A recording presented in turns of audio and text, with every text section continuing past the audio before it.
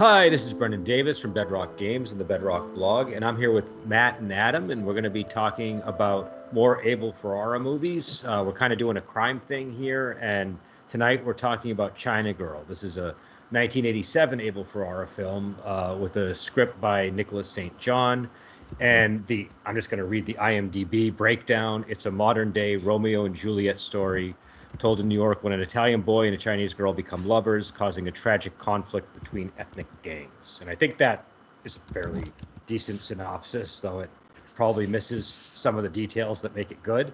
But yeah, so I don't know what was everybody's reaction to this movie? Slick, beautiful visually. Yeah, I really enjoyed it. It's got a very nice aesthetic to it. It's interesting in that it's a movie that, as you say, it is very slick and visual. It has a really strong 80s, almost kind of MTV music video vibe and very stylized. But at the same time, it's really grounded and gritty at the same time. It's an interesting balancing act it pulls off by having both of those elements.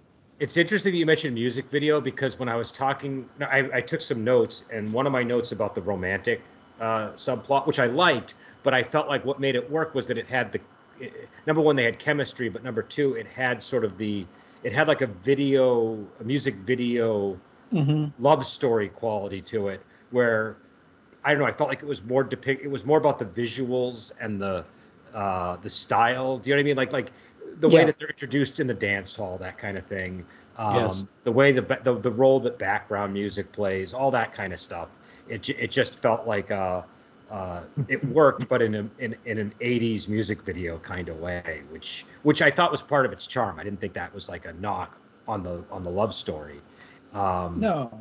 And it is like a teenage love story too. So it's not like I have to convince you this is a true love that will last forever. It's a very emotional, they're swept up in this thing kind of love story anyway. So it's a good way to handle it. That's actually an interesting topic because I do think you're onto something where you just have to buy that this is puppy love or that they're like there's a strong enough mutual attraction that they're both drawn out of their respective worlds, and that leads to the conflict that ensues. So, and also I think the love angle of this is, they're in love, but they're also both sort of responding to the constraints of their environment, where they are equally imprisoned by living in like they each live in like a small block in New York City, basically, with a very narrow cultural experience. And I think both of them really want to see more of what's out in the world, and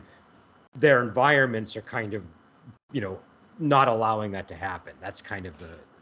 Yeah, well, it's interesting because obviously you've got Romeo and Juliet and West Side Story as both influences, but this goes, even though, being New York City, you think, oh, West Side Story is the big influence, but by making them both kind of part attached to these crime families in their respective things, it actually makes it more like Romeo and Juliet, where instead of being just street gangs, it's like they are part of this more elite crime structure that's it's controlling parts of the city. So it did have a very Romeo and Juliet feel to me. And they even did, I think they were smart to really lean into sort of the familial element of that, where it's not just a like, this is your crime family. This is the guy's actual brother. This is the girl's actual brother. There's like a beautiful symmetry on both sides of the movie, where every character kind of has a counterpoint on the other side. And I think that, I don't know, I found that a really, I don't know, I just liked that. It was, because when you would sort of start analyzing one character on one side of the fence, you instantly kind of go to his counterpoint or her counterpoint, and it would just lead you to sort of a deeper appreciation of things. Both the brothers were interesting characters. It would have been easy to make either of them just the villain who's keeping them apart. But was I always that, Matt? Yeah. Oh, well, both cultures, Italian and Chinese, are very family-centered cultures too. Yeah, I agree. that was well represented in the movie. Yeah, no, that definitely, and I think that also kind of helps explain some of the mutual attraction too, where there's like enough, you know what I mean? And so Yeah. there's compatibility there. Um, Well, of and course, yeah, you have in the older generation, they have just started working together. They're like, yeah, we're all in the same business here. Let's let's work together. So the connection really does exist there. and now, what did you guys think of the That they were. what did you think of the gangster element of the movie? It, it was fascinating. I think it's great. Oh, go ahead, Matt. Sorry. Oh, it's just it's something that Ferrara always did well, but it also adds authenticity because there were a lot of gang wars going on in Chinatown in the late 80s. The stuff isn't all that far-fetched. He plugs all of that stuff in together. It's amazing what they did with the material actually. And again, he had his regular crew, Nikki St. John, Anthony Redmond editing it, Bojan Bazelli doing the photography, and Joe D'Elia doing the music. It's an Abel Ferrara film. Yeah, Oh, go ahead, Adam. Yeah, I really underestimated it when it came out. I can remember when it came out in the 80s, seeing the ads or seeing bits of it on cable, not even really trying to watch it, just it being on cable in the background kind of thing. And I mean, from the ads, I just thought, oh, okay, they're just doing kind of another Romeo and Juliet, blah, blah, but it's gangs, blah, blah. Yeah, it's already been done. And I was just completely unimpressed. But it's the best possible version of that idea. It's just done flawlessly. I really enjoyed this movie. Yeah, I like how they intertwine those two things.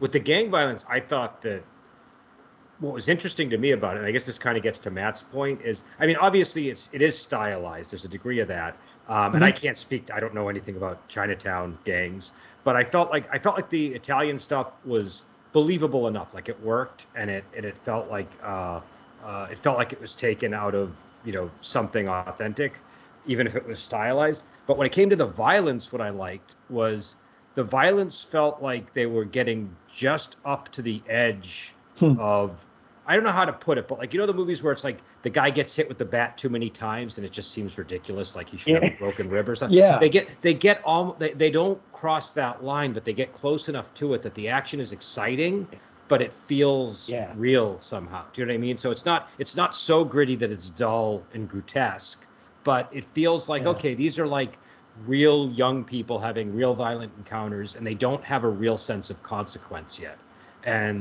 And I like that, because when the guy pulls out the gun and that suddenly changes things on a dime, that's like an interesting moment in the film. And the initial scene, I thought, where the what's the Tony, is he the main character? So when Tony is running away from the Chinese gang, and then he goes up to the chain link fence, and it's almost kind of like a stereotypical type of gangland scene, but it really worked. Like I know that I've seen this scene in other movies, but I love the way it was done, and I love the way David Caruso carries that scene when he shows up. That just him chuckling as like he's just so excited to get into a fight. It's just that it just really worked for me. Because it's, what it is? It's like, it's the right balance for a movie that's about people who aren't quite adults yet that are engaged in violence. I think that's what it is. It's there's like enough lack of awareness of what they're actually getting into, that it works. And also just the way that it plays out the consequences of people's choices in the movie is also really interesting. Like, just to take and again, spoilers, but the way this movie ends is, I think, really effective, because it puts it into proper tragedy you know what I mean? It's Yeah. it's not just like a violent gangster movie. This is like it's like Shakespearean, kind of like Adam was saying. It's more in Yeah. the Romeo and Juliet mold. And so the final scene when the I forget who was the guy who shoots them at the end. What was the character? He Joey Chin. was. So Joey when Chin. it was Joey Chin. So when Joey Chin shoots them both, and they both die, and then what is Young the name of the kind of like the captain in the Chinese mafia? I don't remember what his Yeah. actual title was, but her brother, when he shows up, that's all Yes. a direct product of a decision he made to not do what the uncles told him to do. Do you know what I mean? And it was a Yeah. totally Yeah, you're understandable right. decision. It was like, Yeah. when he's first given Yeah. that order, you're like, okay, yeah, he better follow this order. Then he goes, and then they kind of like the Joey Chin character plays the cousin card, and I don't know. I found that I was sort of suddenly on Joey Chin's side because it wasn't this simplistic thing where like the uncle was right and Joey Chin was wrong, or the uncle was wrong and Joey Yeah. Chin was right. They both had legitimate motives that they were trying to achieve, and they both made sense. And then by the end, it just kind of all spiraled out of control. But they were all products of people's choices.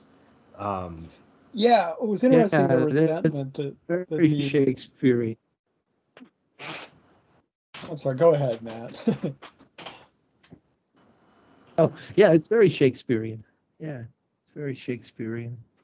Yeah, I didn't pick up on the fact, of course, that the ending is the result of him not killing Joey Chin there. That didn't quite strike me. I just watched it about an hour ago, so it's like it's still fresh in my mind. But yeah, that's a really good observation.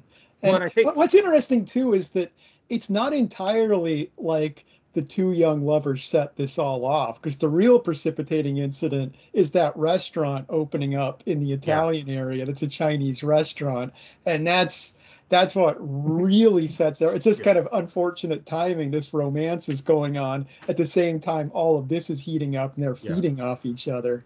That was an interesting element of the movie. I think the romance brings up all these other things that are boiling beneath the surface, like you're saying, and not just the restaurant, but just like all of these cultural issues, like basically Little Italy is kind of shrinking, is the idea, and Chinatown is expanding a bit, but there's also cultural issues around like how people feel about being Americanized and all that, and so and so I think all that's kind of coming up from under the surface. And also, like to go back to the restaurant, that's how the movie opens. It's one of the reasons the movie is so stylistically pleasing, is they open up with, I don't know how you would describe that opening sequence, but with James Russo with the cigarette at the beginning, and he's watching the sign change, and you can see like all of the Italians kind of reacting to this transition, and you see the family that's opening the restaurant. It also, when that restaurant blows up, having had that opening scene like that really gives weight to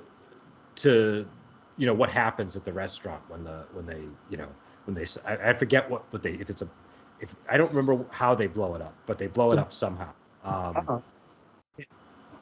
Yeah. Well, that was going on, and even the machine guns.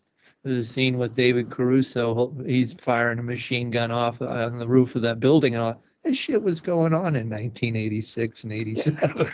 What I like about that scene too, because the machine gun scene is interesting, because at first you see it like, I think he's firing at an empty building, right? Am I mistaken about that?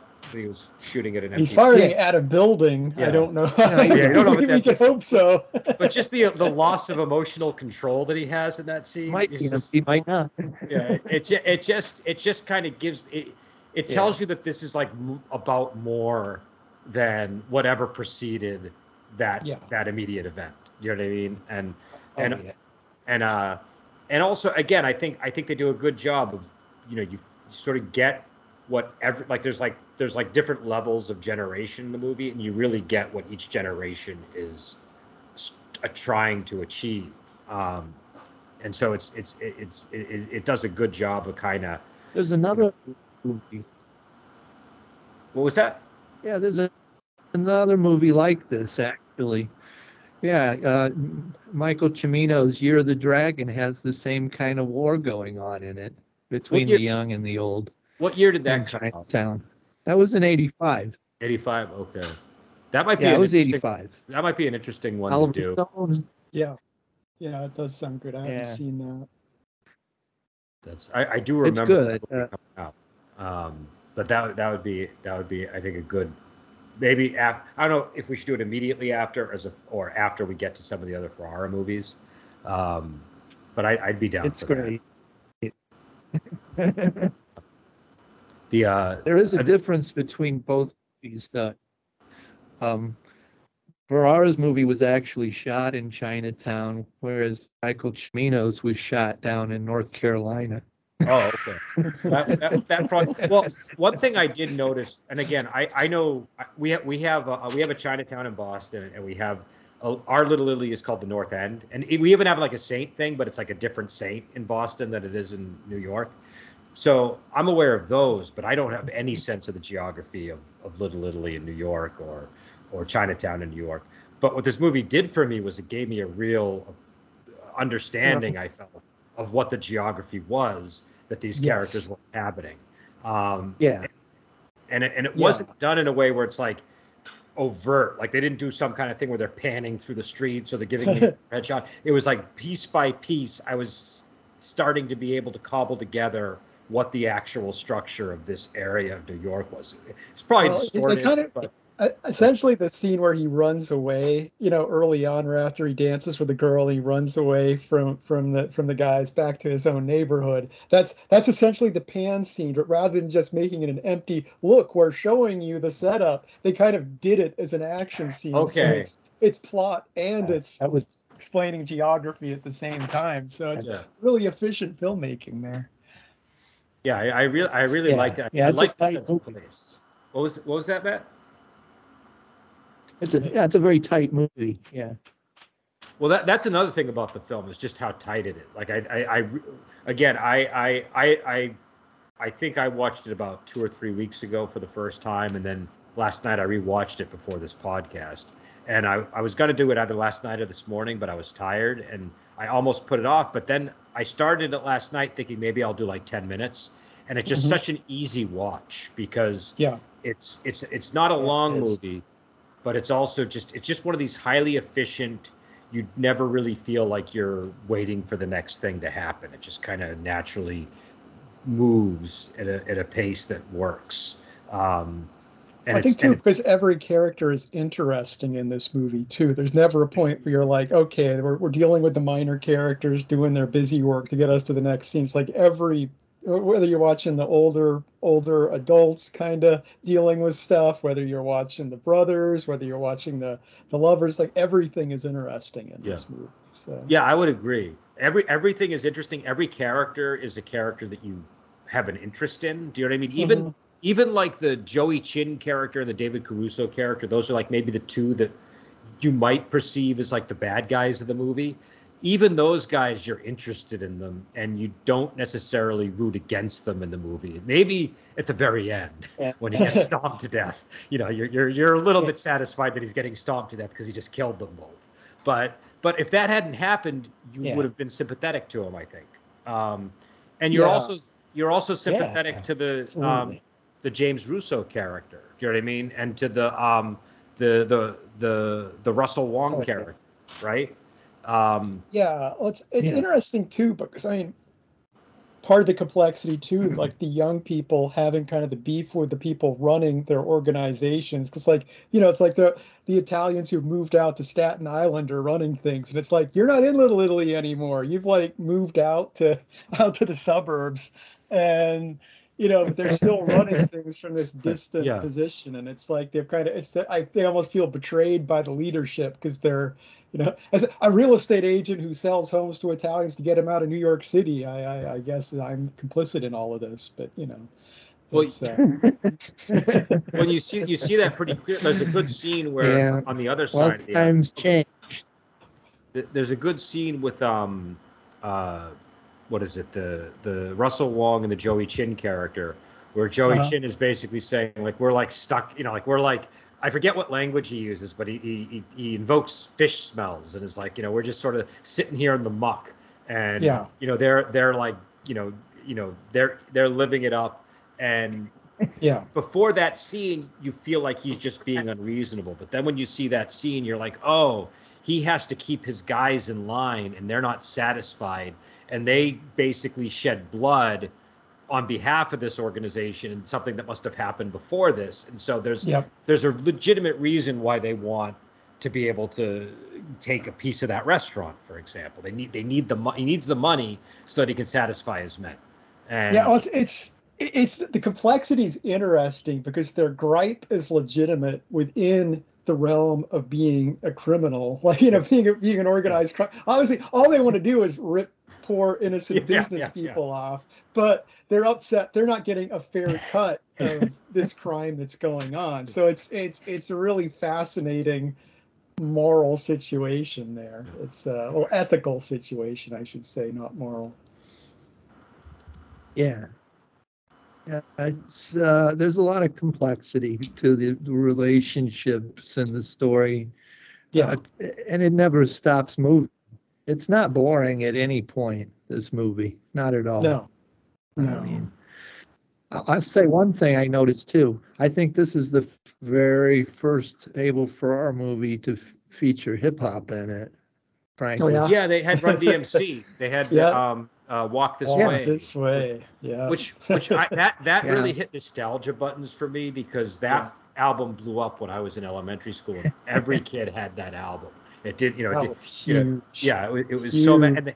And I remember they put out like a red version and a blue version, and I think they were actually identical in terms of content, but people still bought the two different versions. There might have been some minor difference, I don't know, but that was absolutely huge. And so to hear that, and also that song is about the coming together of like the rock world and hip hop, and those at the time would have been thought of as like, black and white. So there's like this sort of coming together of culture in that music that they're sort of falling in love, together. So I thought that was pretty interesting. That was and that was definitely something that you saw in King of New York. So I think that's a good point. You see that in organized crime a lot. It's, people of various ethnic groups will work together who you would never think they would work together. So. Yeah, I think having been jumping around his career here, it's like he just always has his finger on the pulse of like what the culture is at that moment the movie came out. They feel very, very of their time. It's impressive. A lot of directors kind of have a time, and all their movies are part of that same time. But he kind of keeps moving with the times as these movies go on. One thing I really like too is that the San Gennaro feast that they were doing during the there was just something about the way that was paced and interspliced with some of the violence that was unfolding, and sort of the lugubrious music that is sort of helping to build the mood. I really like that, because it was I always forget the term, but that term for when music was diegetic, when the music is what the people themselves are hearing. And I've noticed Ferrara seems to use a lot of that. Like I don't ever notice like the soundtrack music in a Ferrara movie, but I notice the music that the characters are hearing, and that is what kind of gives it the emotional weight. It's a really interesting approach, because I think more often than not, a film usually relies more on sort of the music that's external to the characters. And even going back to Ms. 45, I'm pretty sure with most of the music, maybe with the exception of the music you hear during like the rape sequence, and that continues to replay whenever she goes on a vengeance spree. But at the final scene, that's music the characters are actually hearing, and that kind of threads together the horns that have been playing in the background throughout the movie. So. So I really like that here. I don't know. It also kind of calls back to like Godfather 2. You know what I mean? It's just like I don't know. It just felt kind of nice. But I love it. What did you guys think of oh, go ahead. I'm sorry. That's on that's Mulberry Street. that's the stretch through Little Italy from the beginning of it to the end of it. It's called And Mulberry Street. so I guess they go the length of it for the parade. It's funny. Yeah. The big street here in the North Yeah. End is Prince Street. Prince Street is, Prince Pasta. That's where the name comes from because it's made on Prince Street. And when I was watching it the first time, they have the Prince Pasta commercials with Anthony, where the mom's calling him to the. I don't know if you've ever seen those, but I kept thinking it's like kind of like that commercial, but with gangs. Gangs and a love story. But yeah, no. So it really does create that sense of place, I think. What was it? The other thing was the James Hong character. I mean, I really liked his performance in this, especially that scene where he's telling him what's good for the people, and he's like, "Peace is good for the people. Bloodshed is bad." And the way he says it, just the sudden change, I thought was really effective.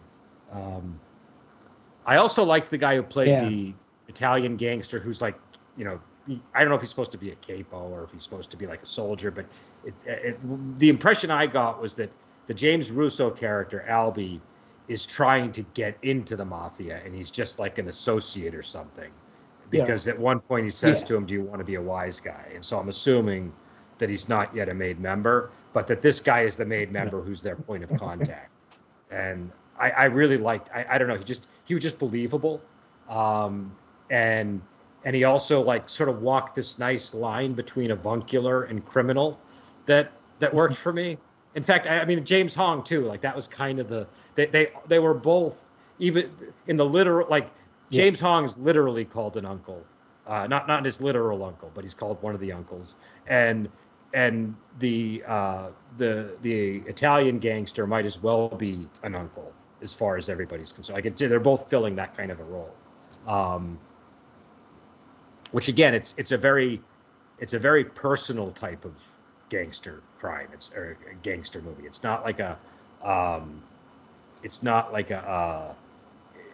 different from King of New York in that respect. Where King of New York is more about, like, the term they might use is like more like a found family type situation. And in this case, even though it's not necessarily your real family, it feels like real family, if that makes sense. It almost is. Yeah, it's interesting if you want to bring King of New York into it, I mean, it's that being such a random assortment of criminals, it shows they were such a doomed bunch of people. It's like they weren't part of any of the big crime organizations. They're kind of this random force kind of interjecting into everything. So that kind of looking at these as part of the same setting is interesting, actually. Yeah, because these are all, I mean, some of them are literal siblings, like, she has a brother, he has a brother, and then all the other guys are basically people they must have grown up with on the block, so they're they're really close to them. I mean, I think James Russo even makes that point to him at one point when he's, because he has the lead character has this very interesting quality of like really pushing back when the other characters are like kind of engaged in racism that I feel was like pretty prevalent in the time the movie was made, like just this sort of, the kinds of slurs they were using against each other and all that. And the lead character, one of his defining traits is that he rejects that.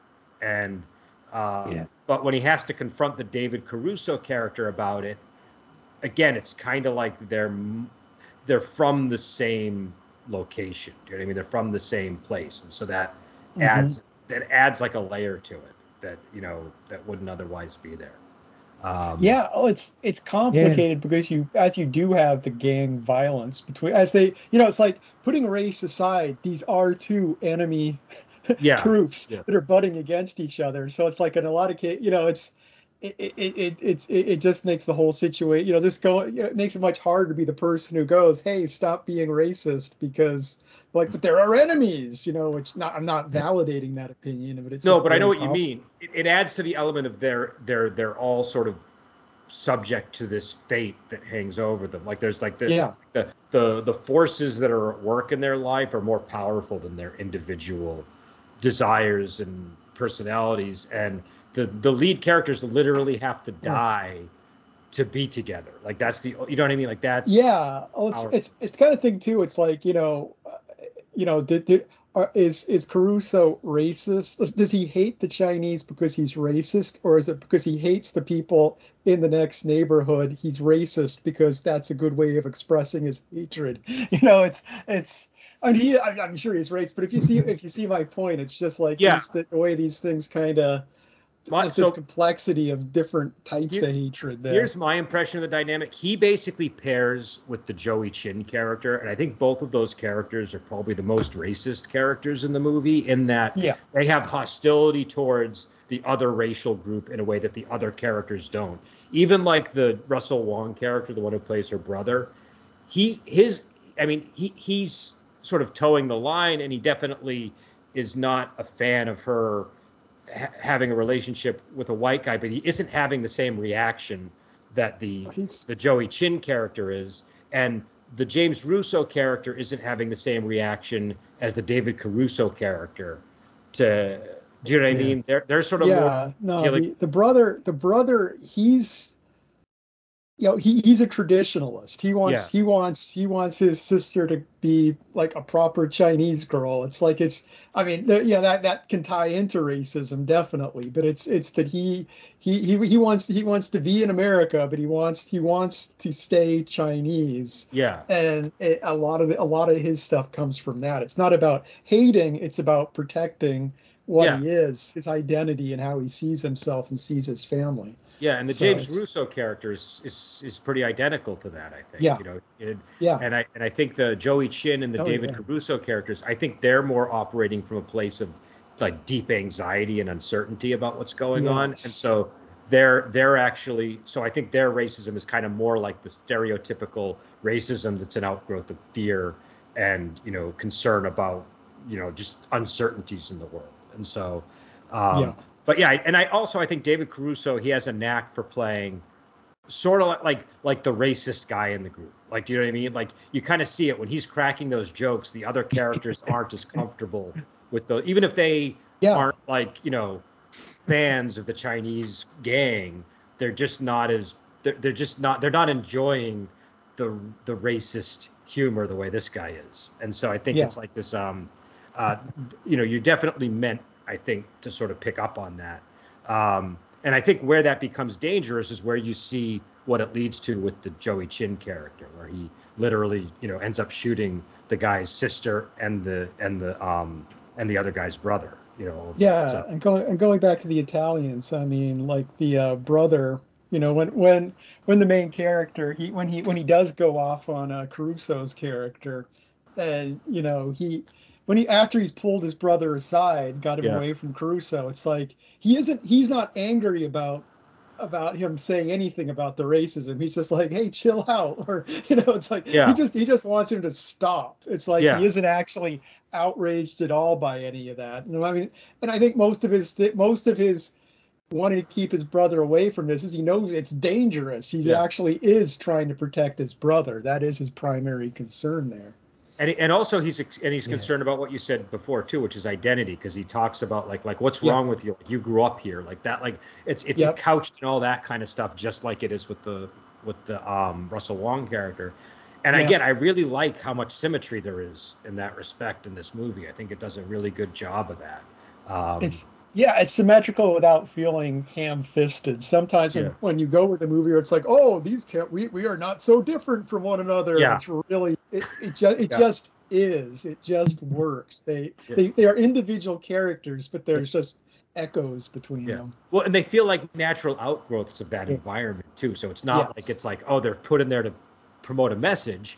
They're put in there to sort of just just be characters that are also logical in the world that they live in. Also, I just like the. Oh, go ahead. I'm sorry. Yeah, authentic. They're authentic. Yeah, they're authentic. Yeah. And also, I think that's why it's meaningful when any of the characters die. Do you know what I mean? Like, you could have, like, when James Russo dies, if he was just the asshole brother throughout the movie, you wouldn't have really cared when he died. But then you have this really sort of surprising scene where, like, the mother comes out and she's like weeping, and she's calling him Alberto. So it's like I don't know. Whenever they have The a movie mother like, was great. I gotta single out the mother in this. We haven't mentioned her at all. Yeah. But, she was wonderful. Fantastic. No, she was really good, and it's kind of a trope, but when they have a character who's like an Italian or something like that, and they have a name like Albie, and then the mother invokes the actual name, like when the guy dies or whatever, that I don't know, that kind of, there's something magical about that just works for me. Like it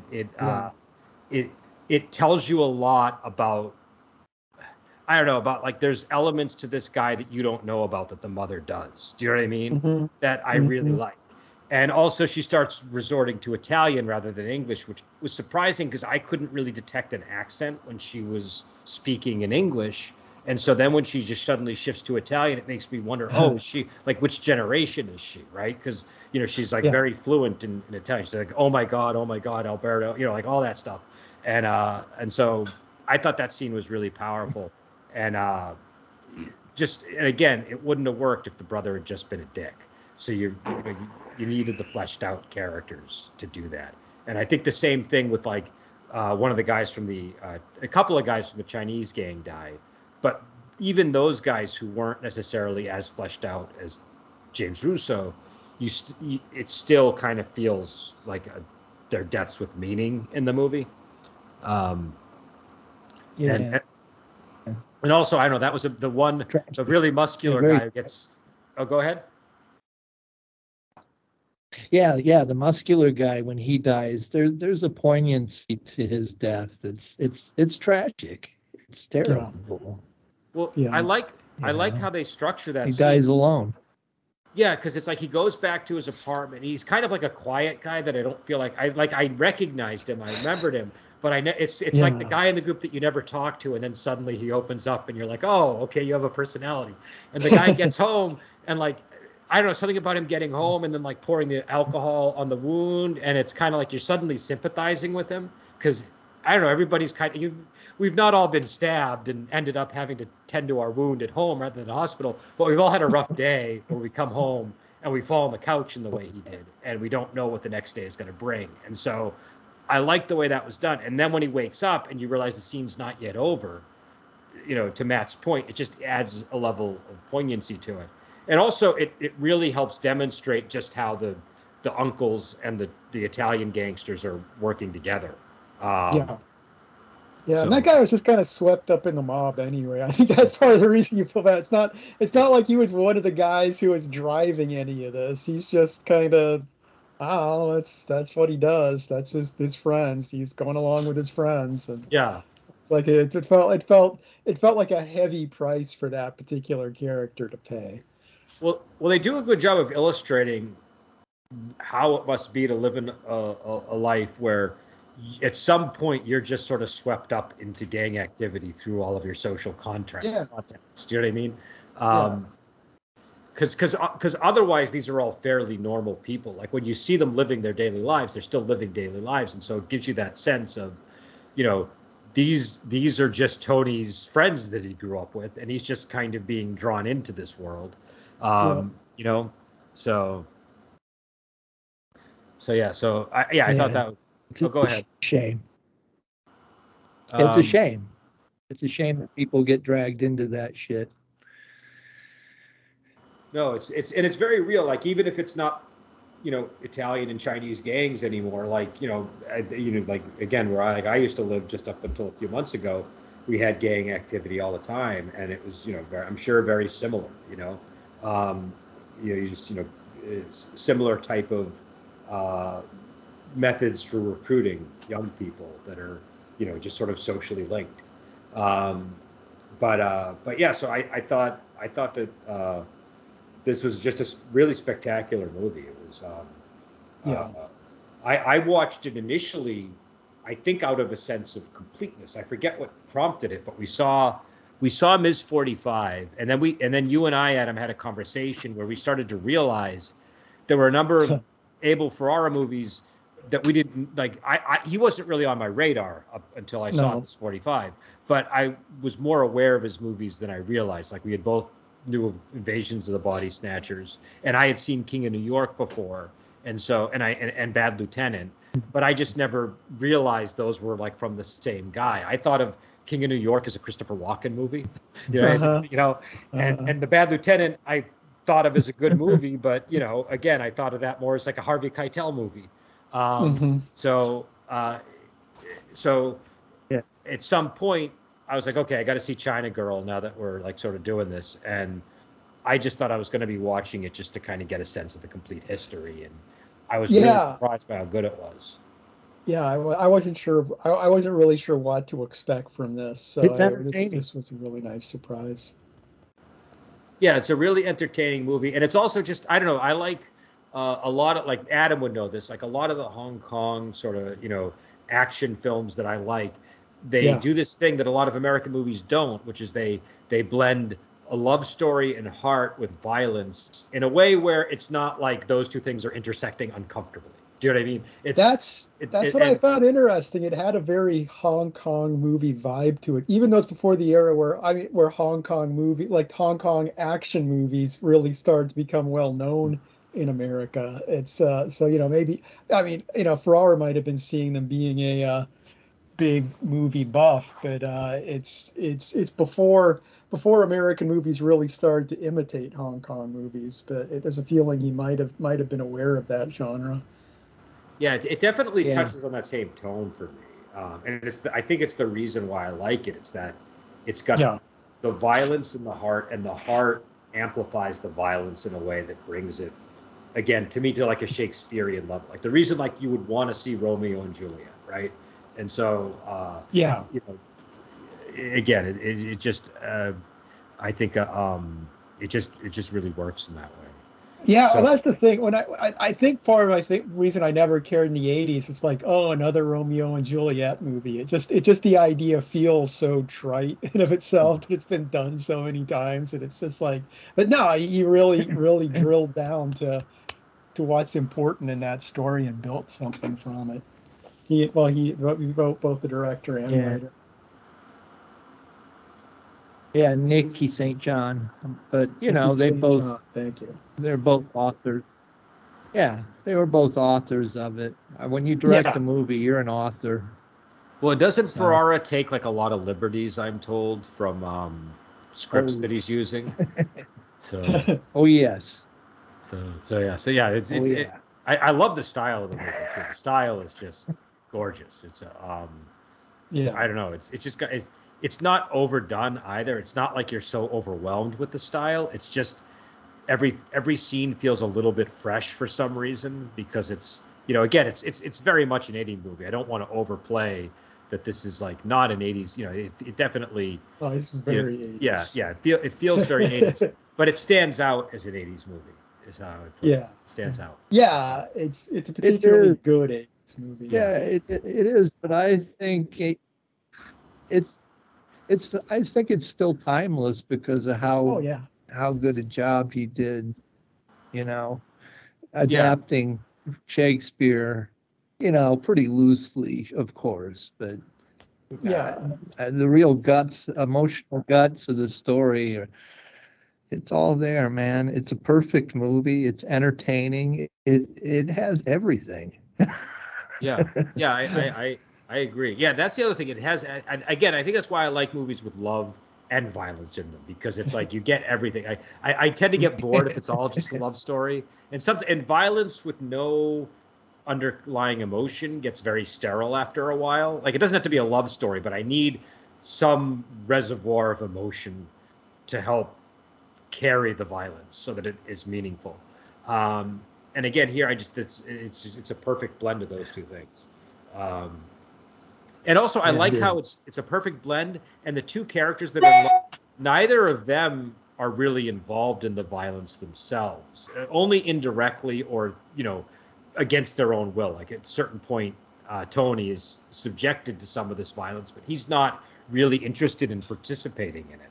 So, at least not in the way that the other guys are. And the girl is definitely not. So I like that they're kind of also separate from the violent conflict that's going on, that they ultimately do get sort of sucked into in the end. But almost more as conscientious objectors than, participants. Yeah, yeah, they didn't They really might become have a part of they the might have saved their organization. neighborhood. They might have what? Yeah. They might have saved their neighborhood from itself, their respective neighborhoods. Yeah, I mean, you could sort of envision, like, after the events of the movie, what happens. Do the, like, do tensions escalate, or do people sort of realize, okay, things have gotten out of hand. We need to, we need to repair the peace. Also, I have the impression that a lot of those characters are sort of fleeing town too, as that's all unfolding. So maybe it'll be pretty cleared out as well by the time the dust settles. Yeah, well, exactly. You got a lot of characters going back to Hong Kong, and yeah, it's I don't know. It's a rich movie, very rich story. Rich movie, a lot to talk about there. Yeah, well, we could probably end it there. Oh, yeah. And I guess I think we're either going to continue down this pathway that we're going of watching Abel Ferrara in reverse, or maybe watching the what was it? Year of the Dragon? Was that the one that we were talking about? Maybe seeing. Yeah, Michael Cimino. And but this is definitely a good movie. Again, the name is China Girl. It came out in 1987. You can rent it on Amazon Prime. That's how I watched it. I think I think I rented it or I bought it. I can't remember. And $2 more to buy. I wish I had bought it, actually. I'm like, I rented it. I'm like, oh, I could have paid $2 more and actually had it. Oh, well. But, oh, you got it on DVD? Yeah. Was that DVD or Blu-ray? Shit. Here, let me turn the light. Okay. Your background Blu-ray. is fighting you. It's because it's not a person. It won't show us. It's just it. So anything that's not you. I saw the label. So I do have confirmation that he's got the Blu-ray. What I learned, Adam? The reason I do that is because a lot of movies that I've gone back to and wanted to rent again have come down and they're not available on Prime. I know. So I realized if I spend the extra few dollars, I can always go back to them and watch them.